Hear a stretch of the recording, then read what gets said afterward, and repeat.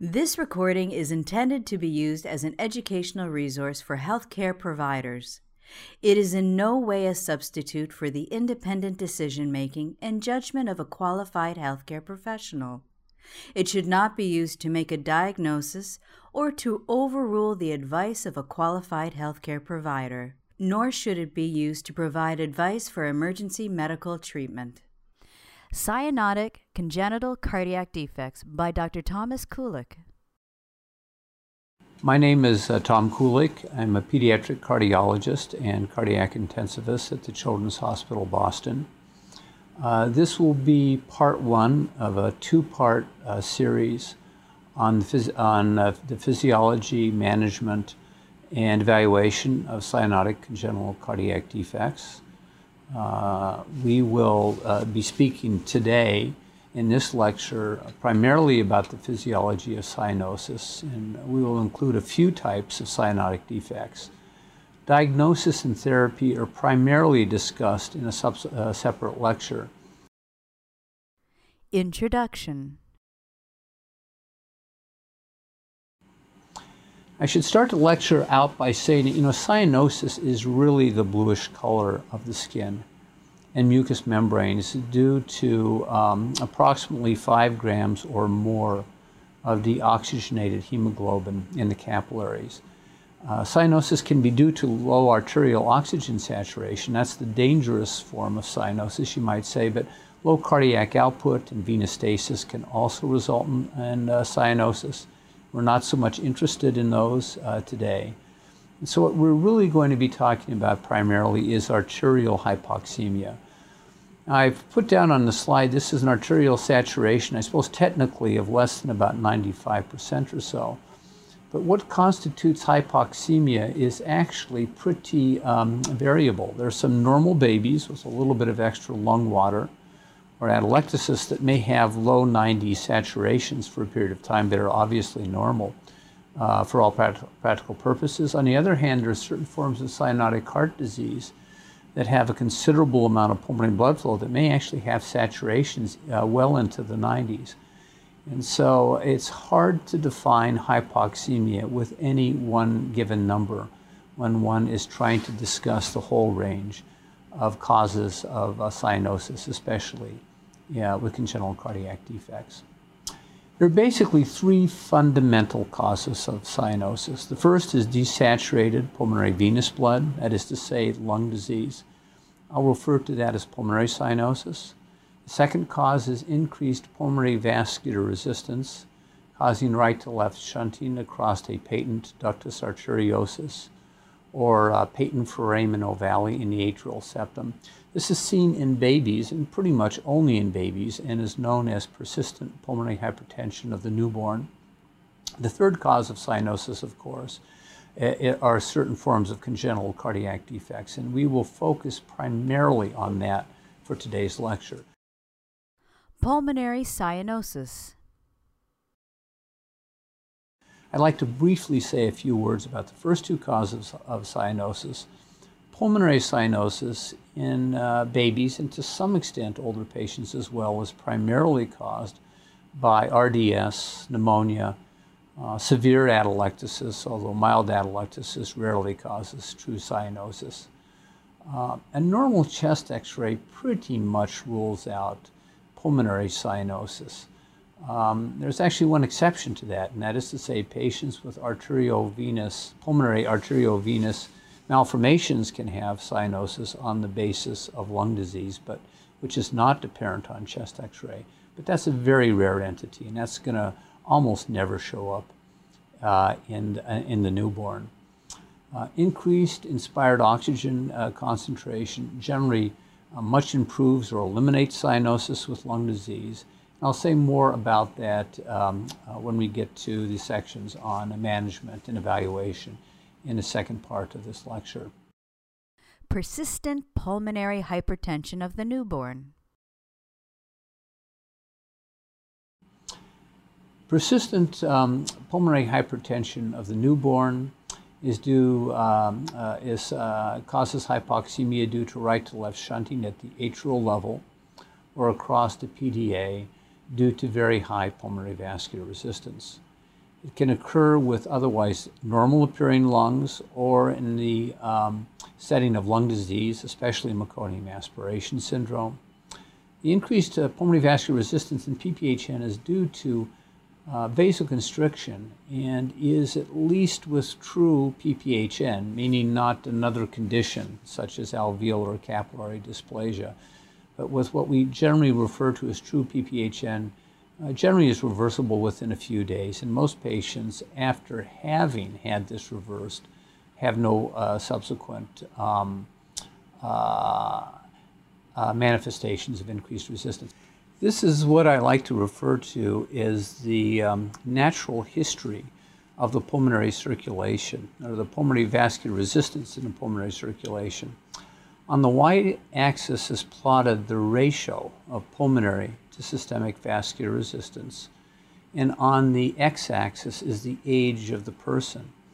And as you'll note, the B stands for birth. Prior to birth, the ratio of pulmonary to systemic vascular resistance is exceedingly high. It's somewhere around 10 to 1, depending upon what assumptions you make about pulmonary blood flow. After the baby is born and takes the first few breaths, the pulmonary vascular resistance plummets. And actually, within the first 2 or 3 weeks after birth, the ratio has gone from 10 to 1 to about 0.2 or 0.3 to 1. A massive fall in resistance. Babies that have PPHN have a substantial fall in resistance at birth, but not nearly as much as a normal patient, as you can see in the pink curve. And it takes a period of time for this to resolve, and the babies need to be supported during this period of time. This is a diagram that shows the levels of right to left shunting in babies with PPHN. There can be right to left shunting across the patent foraminal valley, which is almost always present in a newborn. There can also be right to left shunting across the ductus arteriosus, because pulmonary resistance is actually higher than aortic resistance. As you can see, if the shunting is predominantly right to left across the ductus, because this blood that shunts right to left across the ductus heads south, goes to the descending aorta, there may be a differential in saturations, the left or the right arm being considerably higher than the legs. And that's characteristic of patients with PPHN. I should notice that there's also intrapulmonary shunting if the patient has lung disease, such as meconium aspiration syndrome. Congenital heart defects. Shunting. Okay, let's move on now to the main focus of the lecture, and that's congenital heart defects. Hypoxemia, or cyanosis, is due to mixing of systemic venous blood, which is blue, of course, with pulmonary venous blood. That's the fundamental cause of hypoxemia. And there are two reasons, basically, that red and blue blood can mix. One is shunting, and the other is simple mixing. Let's talk about shunting first. You know, these are diagrams of two types of heart. The heart on the left has a ventricular septal defect. The heart on the right, an atrial septal defect. And as you can see, in the case of the VSD, in some cases, patients with VSDs will have left to right shunting. That is to say, red blood from the left ventricle will be ejected across the VSD into the lungs. Or patients with atrial septal defects will have pulmonary venous red blood go across the atrial septal opening into the right atrium. That's left to right shunting. On the other hand, one can have right to left shunting, where blood flows from the right ventricle across the VSD into the aorta, or from the right atrium into the left atrium. So the question is, what determines the direction and magnitude of shunting? And basically the answer is very simple. In the case of ventricular septal defects, or patent ductus arteriosus, it's roughly the ratio of systemic and pulmonary vascular resistance that determines the direction of shunting. If the resistance to blood flow in the lungs is higher than the body, then blood will tend to go right to left. If, on the other hand, as is normally the case, resistance in the body is higher than the lungs, blood will tend to go left to right. Simply, pulmonary and systemic vascular resistances that are operative here. If you take, for example, the case of a heart with tetralogy of flow, basically with tetralogy, there's a large ventricular septal defect, and then there's narrowing at the pulmonary valve and below the pulmonary valve. The reason that there's right to left shunting in tetralogy of flow is not that there's high pulmonary vascular resistance. In fact, these patients have normal pulmonary vascular resistance, but that there is increased resistance to blood flow out the right ventricle and into the pulmonary artery due to the subpulmonary and the pulmonary narrowing. So an additional reason for right to left shunting with a ventricular septal defect is actually obstruction to outflow of the blood from the ventricle into the pulmonary artery. Now, the situation with atrial septal defects is somewhat different. The reason the shunting pattern with atrial septal defects is due to the relative compliances of the two ventricles and not due to pressure differentials or systemic vascular resistance differentials. To illustrate the effect of compliance on shunting, I've made a relatively crude diagram of the heart. This diagram illustrates the relatively thick-walled left ventricle and a much thinner-walled right ventricle, and two atria with a large atrial septal opening above the ventricles. Now, when blood returns from the lungs and from the body, it has a choice of either stuffing itself into the relatively thick-walled, non-compliant left ventricle, or rather moving into the much more compliant and more easily filled right ventricle. So in a situation like this, the tendency, of course, is to have left to right shunting. This is not based on systemic vascular resistances or pressure gradients, but rather it's based on the differential in compliances between the two accepting chambers. Now, shunting can work the other way, however.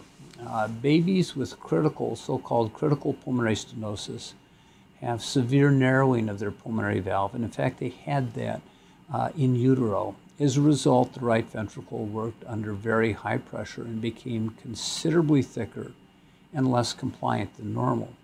So for these patients, and this is true even after they have a balloon valvulotomy and relief of their severe pulmonary stenosis, because the right ventricles are substantially thicker than normal and non-compliant, when blood enters the right atrium from the two vena cava, it tends to move right to left across the patent foramen ovale and into the left atrium. And for this reason, these babies can be quite hypoxemic because of a restriction of filling of the right ventricle and movement of the atrial blood into the left-sided chambers of the heart. Simple mixing. The second reason that red and blue blood can mix is due to simple mixing, and this is simply due to the anatomic configuration of the heart. Let me show two examples of that. Patients with tricuspid atresia have no tricuspid valve, or really no right ventricle per se. So all the systemic venous blood that returns to the right atrium has to move across the patent foramen ovale into the left atrium before entering the left ventricle, because the systemic venous blood has to come into contact with the pulmonary venous blood. There's mixing of the two streams. It's unrelated to vascular resistances or compliances. It's simply an anatomic structure of the heart itself that explains it. In the case of truncus arteriosus, there are two normally formed ventricles, but a large ventricular septal defect, and a single artery that arises from the two ventricles that gives rise to both the aorta and pulmonary artery. In the case of truncus arteriosus, the venous stream does not mix with the pulmonary venous stream in the atria or ventricles, but as the blood is ejected into this common outflow vessel, there's mixing of red and blue blood. So simple mixing at the great vessel level can also result in hypoxemia. Transposition physiology. I should mention that there's actually a third reason that patients are cyanotic, and this is so-called transposition physiology. This is the physiology that occurs in patients that have detransposition of the great arteries, sometimes known as detransposition of the great vessels. With detransposition, the aorta arises from the right ventricle instead of the left ventricle, and the pulmonary artery arises from the left ventricle instead of from the right ventricle. As a result, the systemic venous blood returns to the right atrium, goes to the right ventricle, and then is returned immediately to the body without having had a chance to participate in any gas exchange in the lungs. Pulmonary venous blood is returned to the left atrium, left ventricle, then immediately returned to the lungs without having had a chance to participate in any gas exchange in the peripheral tissues. So a detransposition of the great vessels, if that's the anatomy as it strictly exists at the time of birth, the baby dies very shortly thereafter. There's obviously no oxygen delivery to the tissues.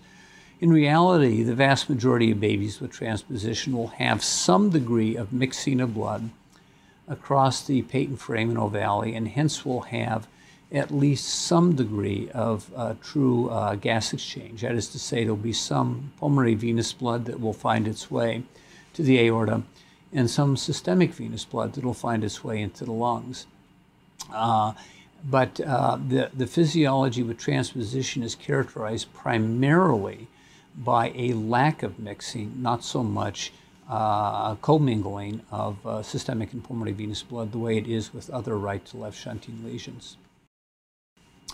I should make a final note, and I kind of implied this a bit without saying much about this. In the case of detransposition of the great vessels with transposition physiology, mixing of systemic and pulmonary venous blood are key in terms of determining O2 arterial saturation. And in fact, babies with transposition can have a huge amount of pulmonary blood flow, but if very little of that finds its way to the systemic circulation, they can be profoundly hypoxemic. So the issues we've just mentioned in terms of QP to QS are much less important with transposition than mixing of the systemic and pulmonary venous streams. Factors determining arterial oxygen saturation. Okay, so we have a pretty good idea now of the physical basis of hypoxemia with congenital heart defects in a qualitative way. But the real question is, what determines the arterial saturation in congenital heart disease? It's not enough to simply know why one baby is somewhat bluer than he should be, but you want to know exactly what controls how blue that particular patient will be, which is critical for both the evaluation of the patient as well as the therapy. And I'd like to divide the factors that are important in determining the arterial oxygen saturation into what you might call front-end factors and back-end factors. And this is not the typical way this is discussed, but I think that this actually makes a lot of sense in understanding the physiology. The front-end factors are simple. One is pulmonary venous saturation. And that is pretty obvious. If a baby has lung disease with a congenital cyanotic heart defect, he's going to be bluer than he otherwise would be, all things put together, all things considered. The second is a little bit more complicated, and that is to say the other front-end factor is the ratio of pulmonary to systemic blood flow. Cardiologists abbreviate this QP to QS. Q, of course, stands for flow, and PNS for pulmonary and systemic. And let me illustrate this, if I can, using some relatively crude kind of medical folk art diagrams, you might say, of the heart. What I've drawn here, and we can look at the left upper panel, a heart consisting on the left-hand side of a superior vena cava and the two pulmonary arteries. On the right-hand side of the diagram, two pulmonary veins and the aorta. If you consider the situation in which the amount of blood being returned from the lungs, that is to say fully oxygenated blood, is about half that being returned from the body, that is to say the pulmonary to systemic flow ratio is 0.5, and make the calculations, you will see that making certain assumptions, the arterial saturation is going to be about 50%. And the reason for that's obvious. The large volume of blue blood will tend to dilute out the relatively small volume of red blood, and the saturation is going to be low. If you consider on the upper right-hand panel, however, a QP-to-QS of 1.0, now there are equal volumes of red and blue blood mixing in the heart. A patient like that now will have an aortic saturation not of 50%, but rather 75%. With a pulmonary to systemic ratio of 2:1, now the aortic saturation would be 86%, and with a massive amount of pulmonary blood flow, with a QP-to-QS of 3:1, the aortic saturation is going to be about 92%. And in fact, we do see pulmonary to systemic flow ratios fully this high in some patients with what are technically cyanotic congenital heart lesions. And so the ratio of flow is extremely important in determining arterial saturations. Now I should say, and this is a little bit of an arcane point, the exact influence of QP-to-QS on arterial saturation varies a little bit depending upon whether the patient has what we call an admixture lesion, that is to say where all pulmonary and systemic blood are mixed together, or isolated right to left shunting, as in tetralogy of Fallot. But the basic principle of QP-to-QS being of prime importance is nevertheless the same. So there are two front-end factors. There are basically three back-end factors that relate to one thing, and that is to say that systemic venous oxygen saturation is actually very important in a patient with a cyanotic congenital heart defect in determining arterial oxygen saturation. As you know, with the normal heart, that's not the case. One can have a very low systemic venous oxygen saturation, but because all the systemic venous blood goes to the lungs before being pumped out to the body, it's really irrelevant to how low the systemic venous saturation is relative to arterial saturation. But that's very different in the case of cyanotic heart defects, because the blue blood obviously does mix with the red pulmonary venous blood in order to determine the final arterial saturation. Let me illustrate the quantitative importance of this in the following way. Let's assume we have two patients with cyanotic heart disease, both of whom have a QP-to-QS ratio of 1, equal volumes of pulmonary and systemic blood flow. If in the first patient, the pulmonary venous sat is 100%, that is to say normal or even supranormal, and the systemic venous sat is 60%, this will give this patient, making certain assumptions, an arterial saturation of 80%. If the second patient also has fully saturated pulmonary veins, but the systemic venous saturation is 40 rather than 60%, now that patient's arterial saturation will be 70%, which is substantially less. And so, as you can see, there is actually a considerable influence, again with congenital heart disease, on arterial saturations relative to the systemic venous O2 saturation. The explanation for that is actually pretty simple, and I've tried to diagram this here in a very, very crude way by indicating on the left side of this diagram in red lines the arterial side of the circulation, on the right-hand side of this cartoon with the blue lines the venous side of the circulation, and the arrow pointing downward coming off this represents gas exchange in the capillaries. Basically, the principle is simple. If the capillaries suck out a certain fixed amount of oxygen to supply the needs of the tissue, the amount of oxygen that's left over in the systemic venous side is going to be determined by how much O2 went into the capillary bed. What determines how much O2 is delivered to the capillary bed? Well, it's very simple. It's two factors. One is oxygen content of the lungs, which is related to both arterial oxygen saturation and hemoglobin. And the other, of course, is the amount of blood flow into the capillary bed, which is, roughly speaking, cardiac output or systemic blood flow.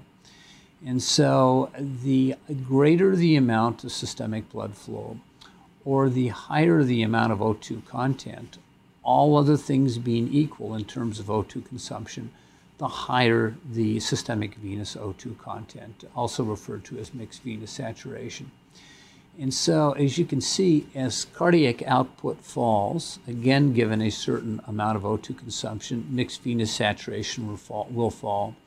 Similarly, if arterial saturations or hemoglobin is less, there will also be less oxygen left over for the systemic venous circuit. Just as importantly, if O2 consumption goes up, and one could imagine this being a clinically relevant factor in a patient who's febrile or in a patient who is very active, if the O2 consumption goes up, all other things being equal, mixed venous content will tend to go down. And so the back-end factors consist of systemic blood flow, hemoglobin content of the blood, and oxygen consumption, also abbreviated VO2. The reason I think that these are important, and I'll say a little bit more about these in a moment, is that these are all factors to some extent we can control. It can be difficult sometimes to control the pulmonary to systemic flow ratio, or even sometimes pulmonary venous saturations. But there are ways to modify systemic flow, hematocrit, and O2 consumption that can be very helpful. Finally, and we're near the end of this part of the lecture, it's important to note that arterial oxygen saturation is really only part of the story, of course. Oxygen delivery to the tissues is ultimately what counts. One could have a perfectly normal arterial oxygen saturation, but if cardiac output were markedly depressed, a patient can obviously die of tissue dysoxia. And so it's very important to think not only in terms of arterial saturation, but O2 delivery to the tissues. O2 delivery is the equation that describes oxygen delivery to the tissues is very simple. It's basically delivery equals content of arterial content of oxygen, which is related to both the pulmonary venous oxygen saturation as well as hemoglobin, and systemic blood flow, which is in a normal person, in a normal heart, cardiac output. This is a diagram that roughly illustrates a normal separated four-chambered heart and the O2 delivery relationships. The situation is considerably more complex in patients with cyanotic heart disease, and in particular patients that have single ventricles. And the reason for that isn't that the fundamental O2 delivery equation changes. It does not. Delivery of O2 is identical in the sense that it's the amount of blood delivered to the systemic circulation times the O2 content of the blood is what determines O2 delivery. But the reason that things are more complicated in single ventricle patients is that every drop of blood that the ventricle pumps out has a choice of either going to the body or to the lungs. And the ventricle is not a pump of infinite capacity. A single ventricle pump has the same limitations as any other ventricle. And so once the single ventricle is pumped as much as it can pump, there will be a limitation on systemic blood flow related to the amount of blood flow that finds its way into the lungs rather than the body. And I've tried to emphasize this in the lower right-hand part of the diagram. With single ventricles, systemic blood flow isn't just the total amount of blood pumped by the heart, isn't simply cardiac output, but it's cardiac output minus pulmonary blood flow. A number of years ago, there was an investigator by the name of Ofer Barnea who said, listen, this is a relatively complex relationship we're talking about here. I know that as QP to QS gets to be higher, oxygen saturations go up. But I also know that as QP to QS gets to be higher, given a fixed maximum cardiac output, there'll be less blood going to the tissues. And therefore, the relationship between QP to QS and O2 delivery is relatively complex. So what Barnea did is he wrote a computer program, and he modeled basically a patient with a single ventricle. He assumed a certain amount of O2 consumption by the patient that had that single ventricle, and he asked the computer to spit out a series of curves relating the pulmonary to systemic flow ratio to systemic O2 availability, which is the same as O2 delivery, in order to determine where the sweet spot is in terms of maximal O2 delivery. And this graph actually shows 4 curves that are relate to differing cardiac outputs, assumed cardiac outputs, total amount of blood that's pumped by the heart, and relate O2 availability on the y-axis, which again is the same thing as O2 delivery, and QP to QS. And what Barnea found actually is that as one increases the QP to QS much above 1.5 to 1, O2 delivery actually tends to fall. What I've done is added a red circle to his graph.